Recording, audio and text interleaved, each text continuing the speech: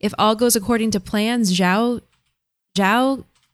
could, oh my God, Zhao's name with an S word right after it or an SH word. Oh my God, Zhao should.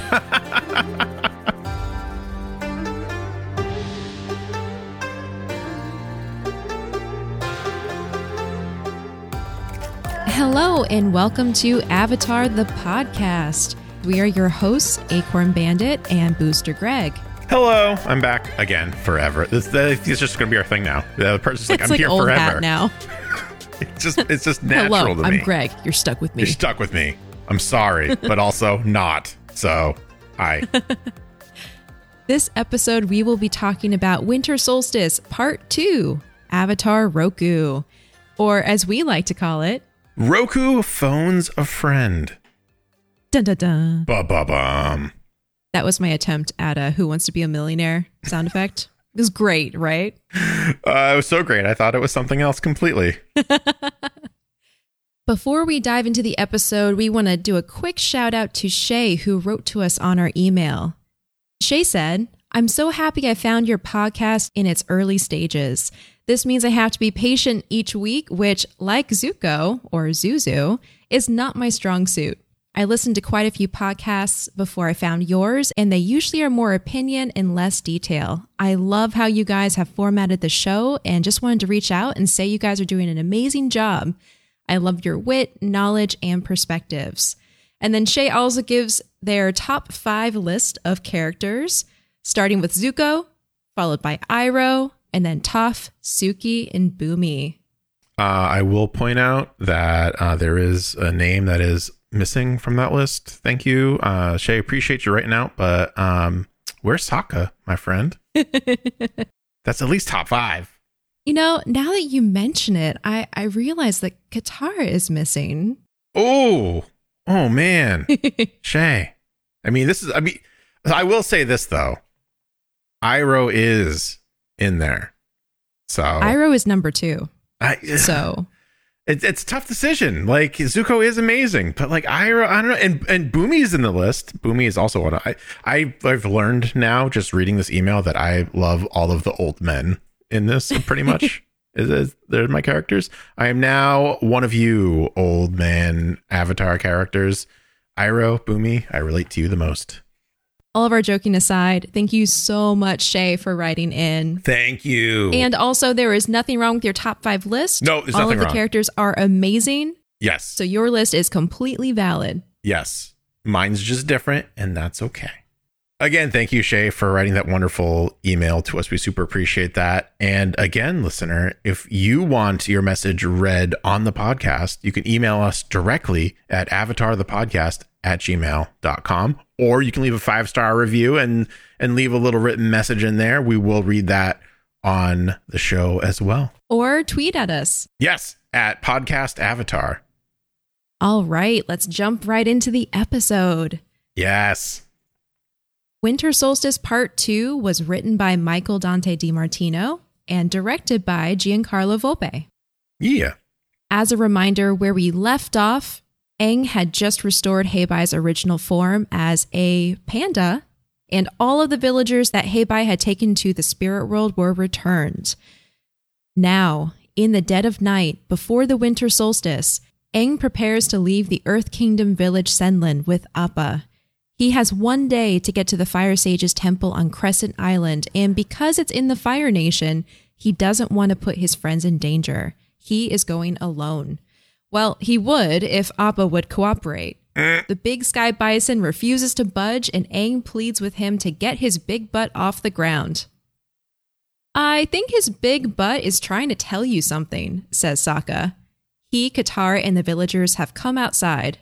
Katara pleads with Aang to not go alone and put himself in danger, and Aang insists that he has to find out what his vision means before the end of the solstice. Katara and Sokka tell him there is no way they're going to let him go without his friends.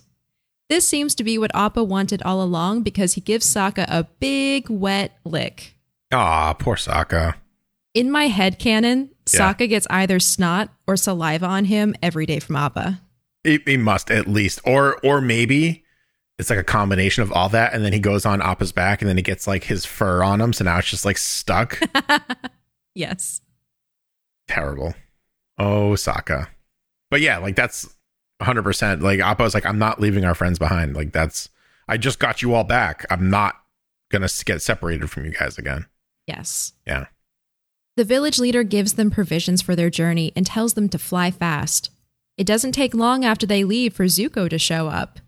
He confronts the village leader and demands that he tell him where the Avatar went. So something I noticed here, Greg, did you see that Uncle Iroh is sitting on a Komodo rhino, but he's naked still? Oh, I didn't even see that. Oh, man. That's hilarious. Now that you bring it up, I'm not surprised that he's still not wearing clothes. Although I was kind of hoping he would be. Although it's like, what, like an hour later, maybe? Yeah, it has to be. Yeah. Also, I wanted to tell you this really quickly. I should have brought it up at the beginning. I apologize. There's a goof that happens between part 1 and part 2. Oh, really? At the end of part 1, the camera pans up and it's a crescent moon. It's a full moon in your episode. Yeah. Okay, that's kind of a big goof. It's so funny. It's like ultimately it doesn't really matter because like it doesn't have like a distinction. They don't draw too much attention to it. But if you're paying attention, the moon goes from a crescent to a full in like an hour. Like a couple hours. Yeah. Oh no. It's ridiculous. But yeah, that's what I wanted to bring up. Something fell through the cracks in production. Mm-hmm. Later in the day, as Appa flies through a sea of clouds, Katara spots Zuko's ship gaining on them in the water below. On the ship's deck, Iroh warns Zuko of the foolishness of sailing into Fire Nation waters. Has Zuko forgotten that the Fire Lord banished him? Father will understand, Zuko replies, once he sees he's chasing the Avatar. You give him too much credit. My brother is not the understanding type. It's true. He's not. Something to note here is Zuko's probably, I don't know, like an hour behind them or something. But his ship is actually gaining on Appa in the sky, which is pretty impressive because as we've established, his ship is kind of outdated. It's not the greatest ship in the Fire Nation fleet. I did actually confirm that the Fire Lord intentionally gave Zuko what Brian and Mike describe as an old clunker from the early days of the Fire Nation's war. Makes sense. So this ship has seen better days, and yet it is still gaining on Team Avatar. Some might say the ship has sailed on Ozai's understanding for Zuko. Oh my god. That's good. As the ship gains on them, the soldiers prepare a trebuchet with a stinky tar and pitch style projectile. Iroh fans his face and complains about why they couldn't have used something more fragrant. Zuko lights the ball on fire and the soldiers launch it into the air. Katara calls it out and Aang steers Appa away from the ball's arc. As it passes, though, it releases a stinky cloud of smoke around them that make all three characters cover their noses and wish they could fly faster. They would, Aang says, but there's one problem. A blockade. In my headcanon, that is 100% old poop rags that they throw and light on fire. Old poop rags? Old poop rags. It's the only, like, every time I watched it, I was like, there's no way that is not that. It's something that they are okay with throwing away and probably want to. Yeah. And I noticed. Easily flammable. And I know they were putting oil on it and stuff. I saw that in the background, but still. Yeah. Yeah, from the texture, I immediately imagined like tar, pitch, oil, something to give it like an igniter, like a starter fuel for it to burn. But yeah, absolutely. Poop rags it's are, all poop rags. wrapped onto this rock. A double line of Fire Nation ships control the water ahead. Both Zuko and Aang strategize how to get around the ship safely. Tensions arise when Aang tells Katara and Sokka that this is exactly why he didn't want them to come. It's too dangerous. This is exactly why we're here, Katara replies. They decide to run the blockade and Aang urges Appa forward. Below on the ship, Iroh implores Zuko to not follow the Avatar. If Zuko is captured, there is nothing Iroh can do to save him. Zuko, watching the Avatar slip through his fingers once again, can't listen to reason. He apologizes to his uncle and orders the helmsman to run the blockade. In the distance, Zhao stands on the deck of his ship and peers through a spyglass at his payday, the banished prince and the Avatar, barreling towards him. He orders the soldiers to use the ship's trebuchets to shoot the bison down. When the soldier remarks that there's a Fire Navy ship in range and could get hit, Zhao says it doesn't matter. The ship belongs to a traitor. How is it that Zhao is here? He's everywhere. Zhao is everywhere, and everywhere is Zhao. That's just what I'm learning. I feel like, I don't know, in my head, Zhao's a commander now, right? Yeah.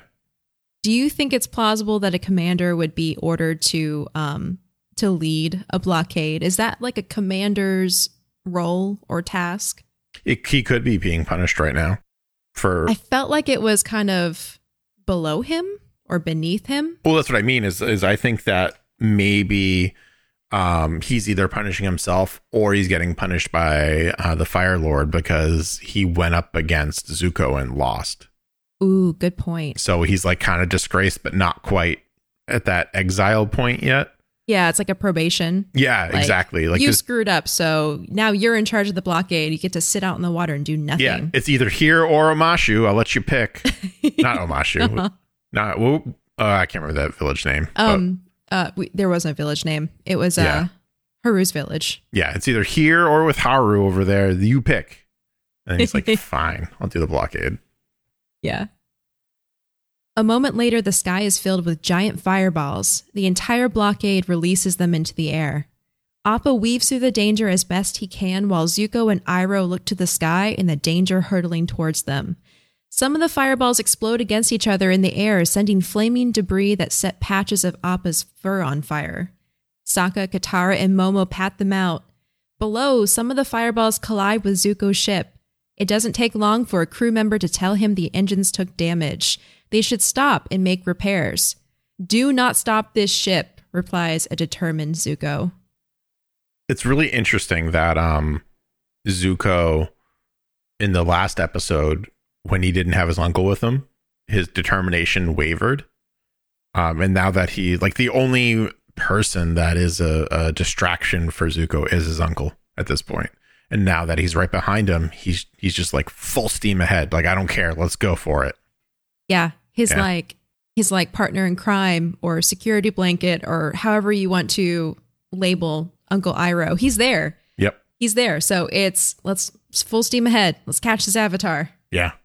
Yeah. I think actually that's to his detriment because in this episode, he seems to like put blinders on and he's so focused. He will not listen to reason. He will not back down. It's like, no, this is my moment. Yeah. Yeah. He's all of his strategy just goes right out the window. He's just like, I just got to get this guy right now. Yeah. And that's it. Yeah. A fresh wave of fireballs cause Appa to swerve wildly, and Sokka flies out of the saddle into a free fall. They dive after him and pull him to safety just before he hits the water. The resulting splash causes a fish to fly into the air and slap Sokka in the face. Momo catches it, though, before it can fall back into the water. Yeah, that was a really cool, like, little scene, too, with Sokka just, like, plummeting seemingly to his death, and they just get him right in the... Like, I love those, like, flying scenes when they get him right in the nick of time. Yeah, it was great maneuvering, too. It was almost like they were falling with him, but just below. Yep. So Katara could reach up and grab his hand. Yeah.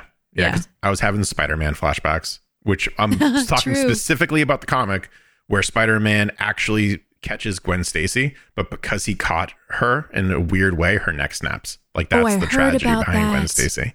Yeah, so that happened in the comics, right?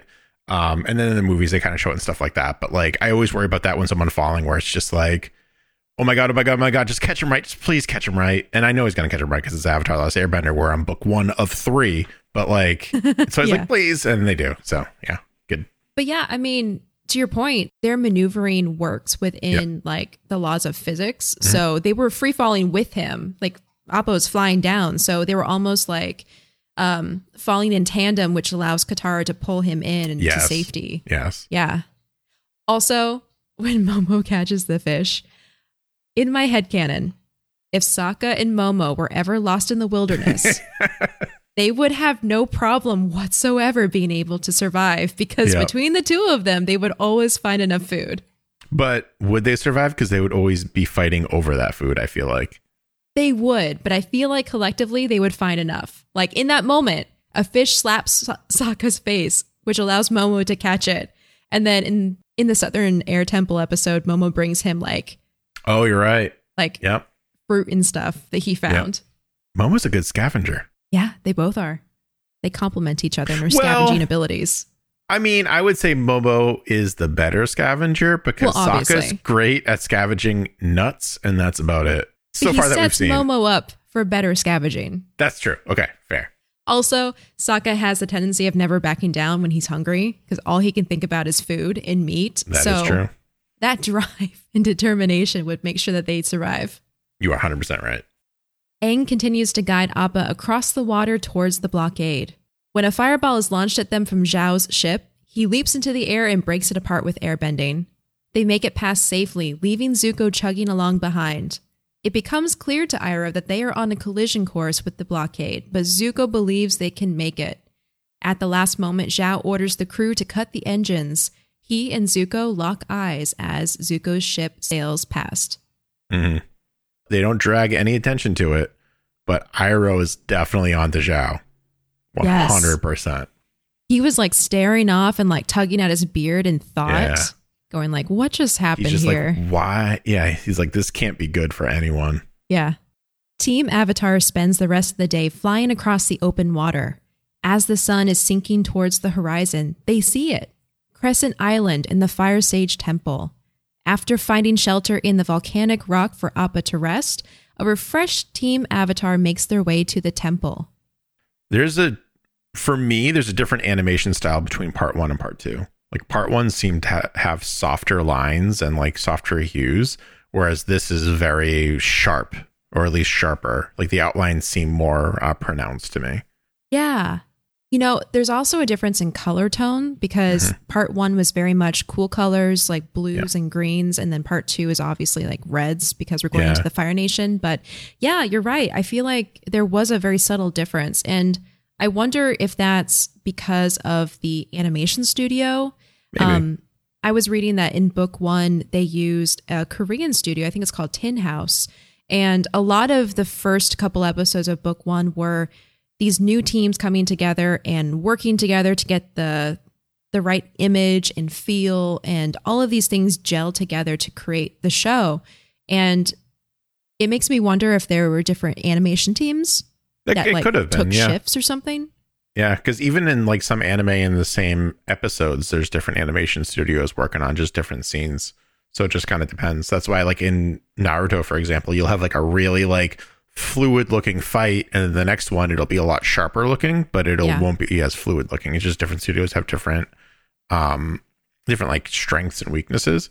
But I did find that very interesting that the first the opening scene for part 1 was kind of silly, and they're all very soft and all of that, all the tones, and then this is just a lot sharper, which I think even if it's just a happenstance lends itself more to the Fire Nation. So I think it worked. Very soon after this, we see them walking up to the temple. And what I thought was really cool is the temple's pagoda design draws inspiration from the Yellow Crane Tower, which is a traditional Chinese tower located in Wuhan, China. Brian and Mike were inspired by the curling, flame-like rooftop corners and felt they were a perfect motif for the Fire Nation architecture. I agree. I concur with that statement. Yes, quite. Yes. Architecture. When they don't see any guards, Katara muses that maybe the Fire Nation abandoned the temple after Avatar Roku died. They hurry into the temple and start navigating the winding corridors. It doesn't take long for them to be discovered by the Fire Sages, who announce themselves as guardians of the Temple of the Avatar. Aang says, "Great, I am the Avatar." "We know," they reply, and attack. So good. Something to note here is the Fire Temple is considered an Avatar temple, or a shrine built in honor of the Avatar. All of the original nations had at least one of these Avatar temples, but some nations only permit their highest level authority access to the temple. For example, the Avatar Temple of the Air Nomads was open exclusively to the Elder Monks, and only the Fire Sages reside in this Fire Temple on Crescent Island. Yeah. Aang, Sokka, and Katara flee through the temple and are eventually approached by a fire sage who introduces himself as a friend. "Firebenders aren't our friends," says Sokka. The fire sage gets on his hands and knees before Aang and tells him he can take Aang to Avatar Roku. He opens a secret door in the wall and they descend into a passageway formed out of volcanic rock. I think it's super interesting that Sokka has grown quite a bit since we first met him back in the first episode, but he still can't get over just like not stereotyping, but just like the fact that he views all firebenders as enemies.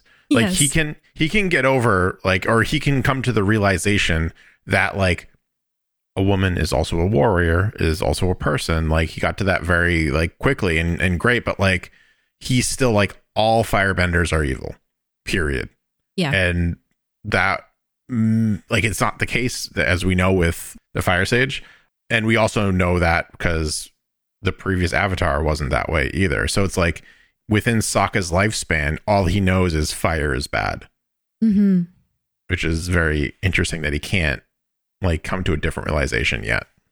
Yeah, definitely. I think that's one of the cool aspects of his character is throughout the story, we follow him working through his prejudices. Yeah.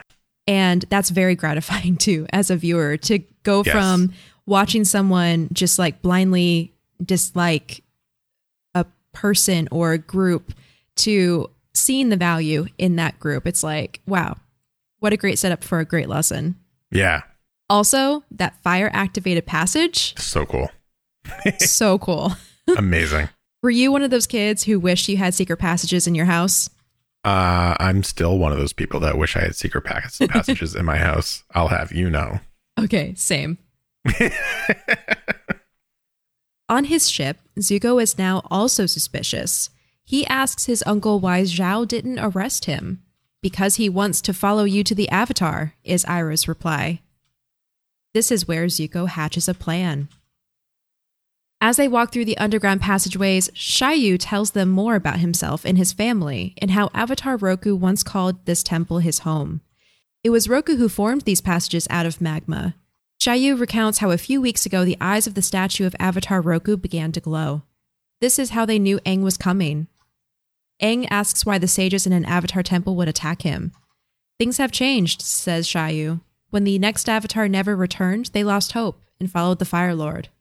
I thought that was super interesting how they once pledged themselves to the Avatar, and then when he didn't show up, they got corrupted in that way.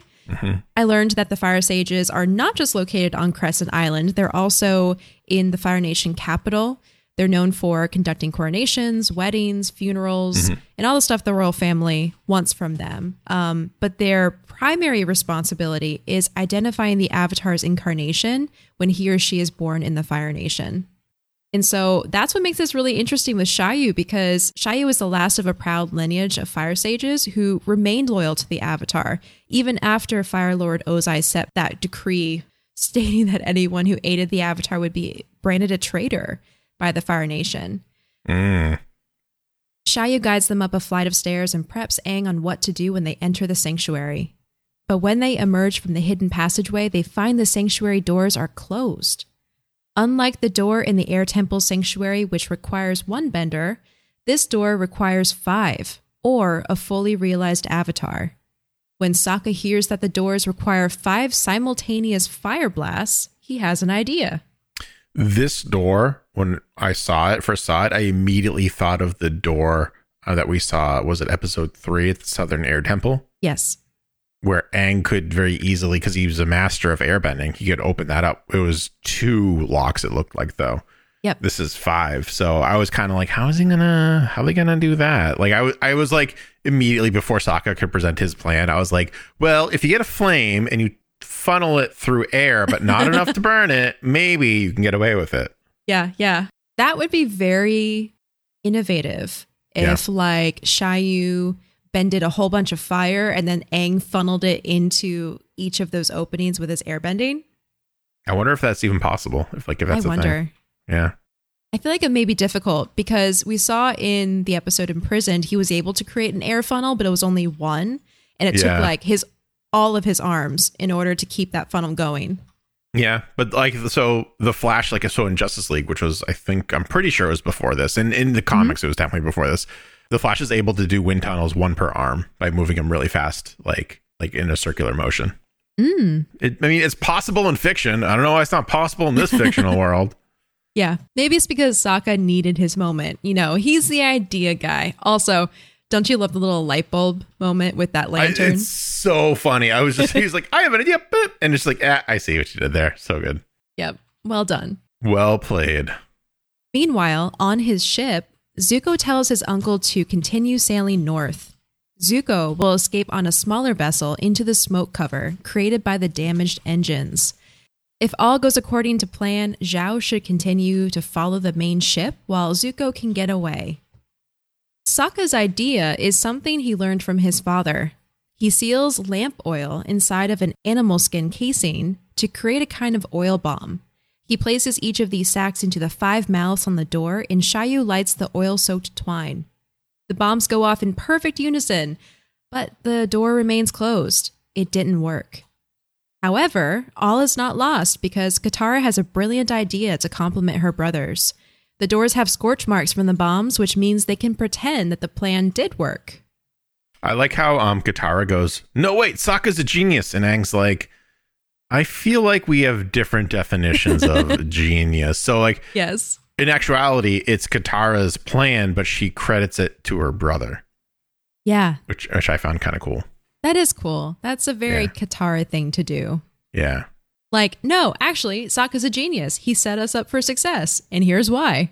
And then Sokka's probably just like, yeah, I meant to do that. That was totally what I was going for. Totally 100% what I wanted to do. You're welcome, team. After they all hide, Shayu calls the other fire sages to the door, saying that the Avatar has gotten inside. Tricked into believing this, the fire sages use their combined firebending to open the door. The great mechanism unlocks the door and opens it to reveal Momo. Hey! Right? Well, you know, Momo was once an earthbender. Why couldn't he be an Avatar too? I know. Momo is a lemur of many talents. The fire sages realize they have been tricked, but don't have enough time to react before Team Avatar restrains them. Shayu calls for Aang to take the opportunity, but Aang is nowhere to be found. And then he emerges from behind a pillar, but is being restrained by Zuko. The fire sages turn the tables and capture Team Avatar. As they chain Sokka and Katara to a pole, Zuko leads Aang away.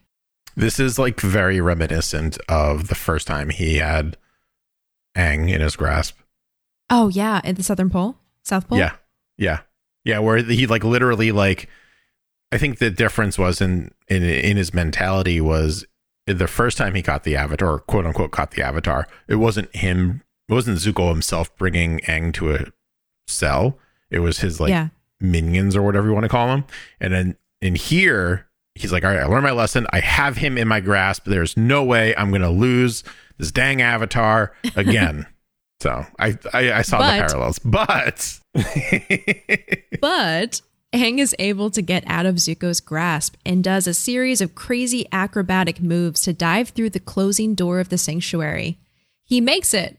It takes a few anxious moments, however, for the light streaming in from the ruby on the sanctuary wall to reach the face of Avatar Roku's statue.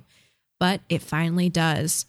The room fills with smoke, then clears to reveal a spirit landscape and Avatar Roku himself. After 100 years, Aang is finally meeting his former self. Which again, for me is like, I still can't get over the fact that like Aang is Roku and Roku is Aang. Like I was hoping you were going to bring this up. Of course I'm going to like my it's like literally my brain is like mashing against a wall. We're like trying to like make this connection where they're the same person. Yeah. Because again, for me, your experiences make up who you are, and Aang has had different experiences. Like I understand that Roku is tucked away inside of Aang's like, I don't know, soul, I guess. But it's just so like, it's so foreign for me. I don't know if this will help at all, but I did find out early on in production, Mike and Brian referred to Aang as the Keystone Being because he was supposed to be the key to restoring balance in the world.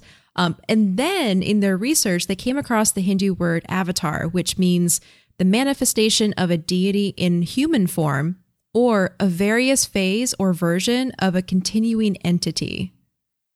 So that's kind of how the reincarnation came into play, how it's one entity, but it has various versions or phases. And that's where the different like identities come from. I don't think so. I just had this kind of like this switch flick for me. So it's very similar in the regard that you're saying to the Phoenix Power from the X-Men comics way back. And like the cartoon did it in like the mid to late 90s or probably early 90s. And then, the comics did it before that. But I don't think they're the same person. Yeah, I think you're onto it because I think that is the intention. Like the line of avatars are the bridge between the physical and spiritual worlds. So that means ultimately they do reside in the spirit world. And so the current avatar can access them almost like a download or something. And so you access it to get information and context, advice, whatever, to learn, to get help. But then you are a living person. You're a physical form. You were born from parents. You have a life. You have your own consciousness and you live out your life, but you have access to this thing. Yeah. Whenever you need it. Yeah. All interesting. Yeah. It's just interesting, like how you have this like huge idea. Aang is not the avatar. The avatar is a being that flows through all of the avatars and is what they have in common. Yeah. It's like a manifestation, a spirit, an entity or something. And it links all these people together and imbues them with power. Yes. It's what you said, but less eloquently. We got there. We got there. In the end. I found out something cool about the fire temple. Yes. It was built on Crescent Island so that it aligned with the solstices and equinoxes. The way it's situated actually allows the sanctuary to focus the power of the sun's rays during the solstices and equinoxes, which is why that ruby on the wall plays a part in channeling the light into the chamber so that it falls on Roku's statue.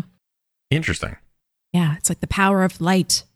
Through the darkness and the darkest of times, the power of light. Yes.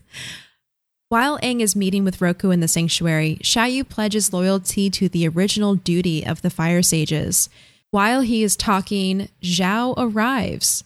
He announces his presence with his sarcastic clapping for Xiaoyu's heartfelt and moving performance of betrayal that I'm sure the Fire Lord will understand. Right? Zhao is delighted to have two traitors in front of him. This really is his lucky day. Zuko, defiant as ever, tells Zhao he's too late. The avatar is in the sanctuary and the doors are sealed. No matter, says Zhao. He has to come out sometime. I like that. That's a very Jedi philosophy I found. So like when you're thinking about like Duel of the Fates, and you have Qui-Gon versus Maul. Yeah. And Maul is always pacing around, always moving, and Qui-Gon is like, it's fine. The door will open. We just meditate and we wait it out. I'm actually very surprised that Zhao has that kind of mentality of like, it's fine. He's got to come out. We can wait him out. Like we can bring water and supplies in and out here all we want. He's stuck in there with nothing. Yeah, me too. That was very surprising. And that's like, I mean, I think that makes him an even scarier character because he's so controlled. Like we're so used to seeing villains who are kind of off their rocker or a little bit unhinged. They have something they're trying to accomplish, but it's usually in like a chaotic way. But Zhao was very contained and very controlled. So yes, it's very Jedi-like in that way. What a weird parallel to make, but I totally agree with you. He's like, it's okay. We can wait. Zhao the Jedi. So weird. Inside the sanctuary, Avatar Roku tells Aang the information that will alter the course of Aang's quest. 100 years ago, Fire Lord Sozin harnessed the power of the Great Comet to deal a deadly strike against the other nations and begin the 100-Year War. By the end of this summer, the comet will return and provide Fire Lord Ozai, Sozin's son, the power he needs to finish the war. If the world is to survive, Aang must defeat the Fire Lord before the comet arrives, before summer's end. What a moment. Aang's immediate response, right, is like, I only know airbending. You know that, right? You have to go to the worst summer camp in the world and master everything to have ever happened with bending and spirit world stuff. Go. In like a couple months. Yeah, like summer camp. Yeah. Yeah, it's like, so it's one of the things like where I forgot how small of a time span this series takes place in. Yeah, me too. That's ridiculous. It is. That's like huge pressure because it's like, Yeah. oh yeah. And if you don't do it in time, then Sozin's comet will give the Fire Nation enough power to burn the world to the ground and forever throw the world out of balance. Anyway, have fun at camp. Don't forget to write. Yeah. Use sunscreen. Yeah. Oh my gosh, I know.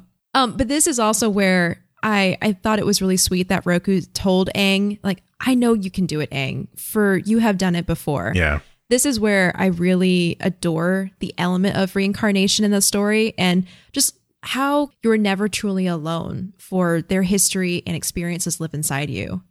Yeah.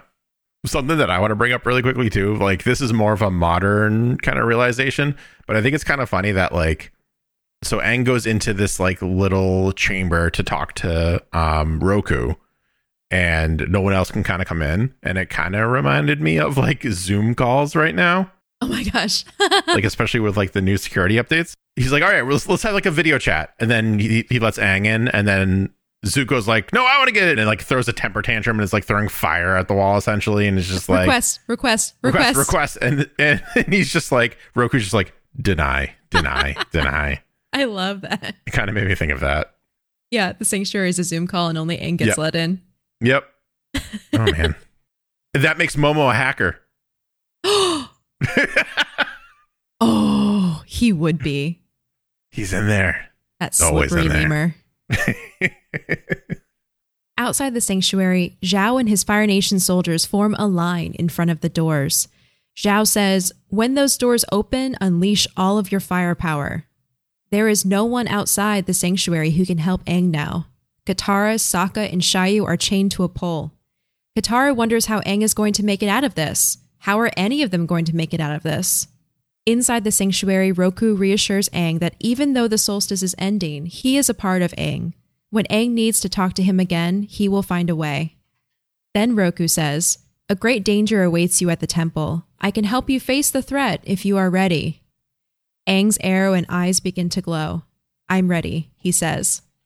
Okay, this. Aang saying, I'm ready.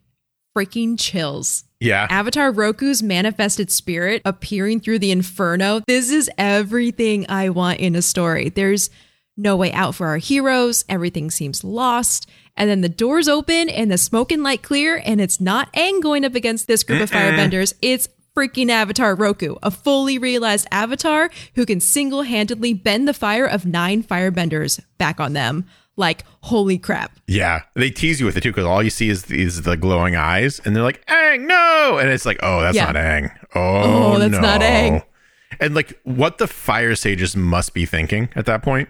Right. Where they're like, because right now, like, most of them, except for Shyu, are just like, you know, we're in the right, we're doing what the Fire Lord wants, this is our job, and Shyu's probably the only one that actually knows the truth about what they're supposed to be doing. Or maybe like these guys have lied to themselves throughout all these years and be like, all right, this is our new job. And then the avatar that like they used to serve. Yeah, they used to serve shows up and is just like, you're all terrible. You're the worst. You're the absolute worst. Like, what must be going through their minds? Yeah. We done messed up. Yeah. It's like dad coming home and catching you in the middle of something you're not supposed to be doing and just going, oh no. Yep. So bad. Oh man. Yeah, Avatar Roku turns his wrath on the fire sages who have desecrated the temple. The temple shudders and Roku splits the temple floor open. He bends the magma from deep within the island to the surface. He exhales and brings his hands to rest, his work complete. The sages and soldiers flee as the magma begins consuming the temple. Inside the sanctuary, the ruby light slides off of Avatar Roku's statue, signaling the end of the winter solstice. Avatar Roku's form fades, revealing an exhausted Aang. Katara and Sokka rush to his side and help him. Like, that whole sequence. So good. My gosh. Yeah. So good. Yeah, all the animation budget goes into that scene. And it was worth it. Right. Definitely. Yeah. Also, can we talk about Roku's magma bending for a second here? Oh, man. Yes. So cool. Like they mention it, right? And you're like, we're never going to see that. This guy's been dead 100 years. Yeah. And then we see it. Yeah, specifically when Xiaoyu leads them through that secret passageway and they go into the magma tunnels, like just the scope of it, it's huge. And so you see all of this textured material making up these passageways, and you can imagine what it could have looked like if someone like Roku was bending them into passageways. But then we actually get to see him bending magma, and it's like even better than you can imagine. So cool. I always wondered what lava is made out of, like in terms of like how that works with fire bending. Yeah. So, interesting. I mean, it's what? So after a quick Google search, lava is made up of crystals, volcanic glass, and bubbles. So like some gases. Ooh. So like, I'm wondering if only the Avatar can bend lava, because technically I think it would be a combination of fire bending and earth bending. That's a good theory. I wonder, because without knowing what lava is composed of, you would think, well, it's so hot it catches fire. Right. It makes things catch fire. So maybe the heat element is what you're bending, and the heat or the fire is attached to the other substances. Yeah, well, I know like there is like minerals and stuff in lava, and that's like kind of earthbending department. Yeah. But yeah, I wonder if you could be an earthbender and also bend lava and not need fire as well. Yeah, I wonder. Food for thought. I feel like there's a way. There must be. There's a way to be a little tricky with it. So I do have some fun facts here. Yep. This particular temple has a really rough track record with Avatar Roku and winter solstices. Really? Really. Back when he was still training to be the Avatar, Roku spent a couple months on the island in special training with a fire sage to master the Avatar state. But he grew too impatient and triggered the Avatar state by using the winter solstice sun, and ended up destroying the upper half of the temple as a result. No. Yes. He did rebuild it. He eventually mastered the Avatar state. And after Roku's death, the temple was rededicated to him. But now the lava never stopped flowing and the island became uninhabited. I feel like all Fire Nation except for Zhao are fairly... Actually, that's not true. That's not true. I was going to say Roku and Zuko are very impatient. And I was like, oh, that just must be a trait of the Fire Nation. But then I think of like Iroh, who just like chills in a hot spring, and Zhao, who's just like, no, we'll just wait for them to come out, then we'll get them. And that's the thing. Oh, yeah, true. Yeah. But I do like that detail because it shows that even the Avatar, even he was impatient once. You know, he was human. He had hubris. You also have to figure he was probably 16 when he was learning to master the Avatar state. Maybe 18. Like he figure it takes a couple years. Like, I don't think he was like he was an old man Roku, like trying to master the Avatar state. Yeah, of course. He was probably a teenager, 20s. Something like that. At the most. Yeah. Yeah. Yeah. So I just thought it was a really funny detail that Avatar Roku destroyed this specific temple 2 times, both times during a winter solstice. That Roku just can't help himself. Aang, Katara, and Sokka flee the temple and jump onto Appa from the temple roof. They fly away as Zhao angrily exclaims that instead of having both Zuko and the Avatar, he has 5 new traitors. One of the fire sages tells him it was only Xiaoyu who helped the Avatar. As far as I'm concerned, you are all guilty, Zhao says. Guilty by association. Oh, yeah. Mm-hmm. I love that there's some background and some character history for Xiaoyu because we're going to see him again in the future, in the comics, actually. But Xiaoyu's grandfather, Kaja, was Avatar Roku's master during his Avatar training. And Xiaoyu's father was executed for being an outspoken critic of the Fire Lord's ambitions. So Xiaoyu was taken in and raised by the Fire Sages, but always remained loyal to the Avatar, despite everything. That hits hard. Yeah, that's like, right? That's a crazy backstory. And also like with current events and stuff, that really hits hard. Yeah. His family for generations standing up for what they think is right, even while they are actively persecuted. Yeah, definitely hits hard. Crazy. See, Following the Fire Lord and not seeing to your avatar duties does not pay off. That's some karma right there. Nope, never does. Stop following Ozai. He's the worst. He's terrible. Some distance away, Zuko sets sail on the vessel he brought to the island. Peering through a spyglass, he finds Appa. The hunt for the Avatar continues. Bomb, bomb, bomb. And that is our episode. I'll get you next time, Avatar. And your stinky bison, too. Couple little notes now that we've gotten through the episode.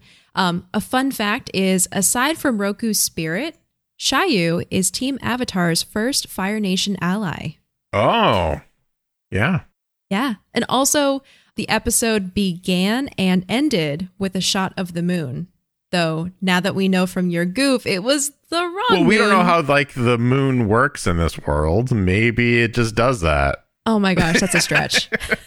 They messed up. It goes from crescent to full. Yeah. This is fine. It's all out of order. Yeah. But yeah, the episode began and ended with a shot of the moon. And, maybe it means something. Maybe the moon is going to play an important role in this season. Who knows? And then my last little note, which I thought was interesting too, is in the wiki, it actually talks about how Avatar Roku, when he was alive, the previous generations of sages used the sanctuary to communicate with him on the solstice, just like Aang did. So I guess, I don't know, the statue was almost like a telephone straight to Roku. And when activated by the solstice energy, it was able to channel their messages to him in the flesh. I was going to say like astral projection, maybe. Yeah. Even that, because we saw how like quickly Fang and Aang got to the temple.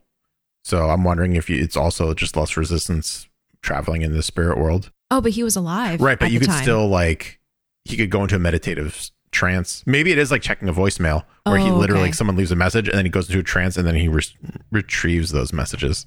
Yeah.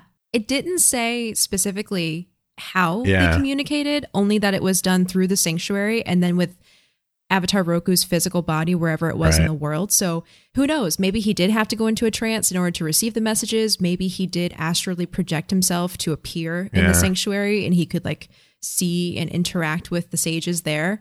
Who knows? But yeah, I mean, now that he's dead, only the Avatar is able to communicate with him in this way. That's really interesting. Although, yeah, because you said only during the solstice where the spirit world and the physical world, the lines are blurred. So he could probably just be in two places at once, I guess. Physical and yeah. Interesting. And then anyone could see his ghost form, essentially, because the lines are so blurred. Because we saw his Jedi ghost form. Anyone could see that because the lines are so blurred between the two worlds. That makes sense. That's so cool. All right. Time for our MVPs. Yes. I love this part. Who was your MVP, Greg? My MVP, I don't think it's too far of a stretch to say that Momo is my MVP for this episode. Really? Because their whole plan of getting into the chamber would not have been successful if not for Momo walking around or back and forth in that doorway to make it appear like someone was in there. Yeah. And we don't even know how he got in there. The fire sages are like, the lemur, he must have gone through the pipes. Yeah, I bet you he did, though. I bet you he fought because the fire has to go somewhere. The exhaust has to be somewhere. So I think he just like crawled through the pipes and then just like got out on the other side. Yeah. If you want my more serious answer, I think it's Shayu. Yeah. And I don't think it's a secret that I like the characters that like stand up for themselves and they're they have like a really good moral compass and are able to distinguish what they feel is right and wrong. And usually that moral compass is very similar to what the viewer perceives and what we perceive.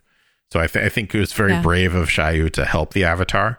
And it was very brave of him to, even when all of the other fire sages were around, for him to like stick to his guns and fight with the team rather than against. Because it would have been very easy for him to turn around and be like, the Avatar, get him. And then like, that's it. And not join the fight. Right.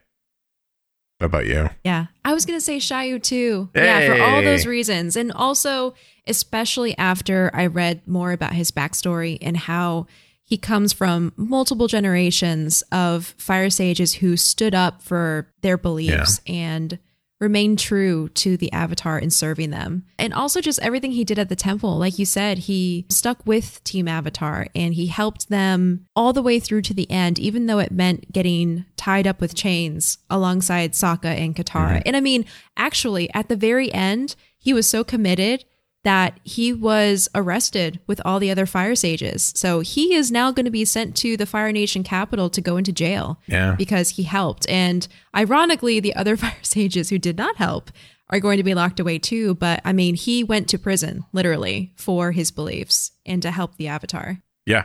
So if that doesn't say MVP, I don't know what does. I don't know what to tell you. It's either that or Momo. Those are your choices. So yeah. Yeah. All right. What about moral of the story of the episode? Patience is a virtue. It's easy. Patience is a virtue because of Zhao. Yeah. Because of Zhao. Yeah. It's Love great. it. Yeah. I mean, I honestly, like, when you're really thinking about it, it's not a moral heavy episode. Right. It's very actiony, which is great. And like a lot of Zhao he kind of got what he wanted. Not really what he wanted, but he got something just by being patient. He got traitors.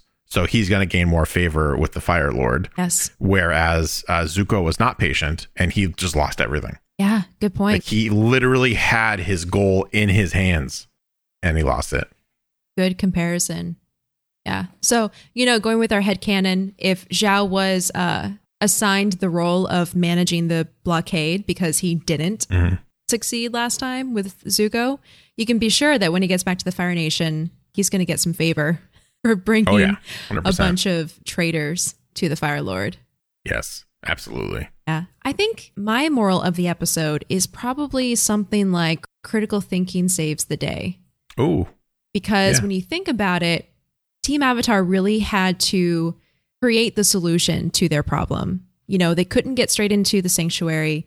They had to think on their feet, be resourceful, innovate, and then when it didn't work, creatively think how they are going to proceed. So we can also say Sokka is like a backup MVP because he's the one who came up with the oil bomb idea. Yep. But if it wasn't for that, if it wasn't them thinking, how can we try to get into this sanctuary without firebending, they wouldn't have gotten as far as they did. So right. Critical thinking, kids. It can save your life. Yeah. And be patient. Yeah.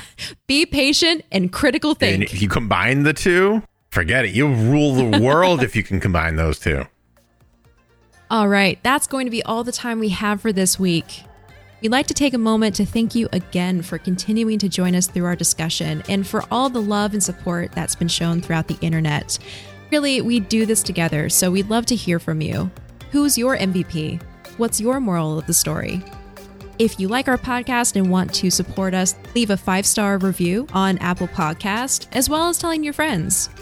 Every 5-star review will be read on the show, and that's the same for anyone who tweets at us or emails us directly at avatarthepodcast@gmail.com. Next time on Avatar the Podcast... Pirates! And is it really considered stealing if it's for the Avatar? All this and more next time on Avatar the Podcast. Yay!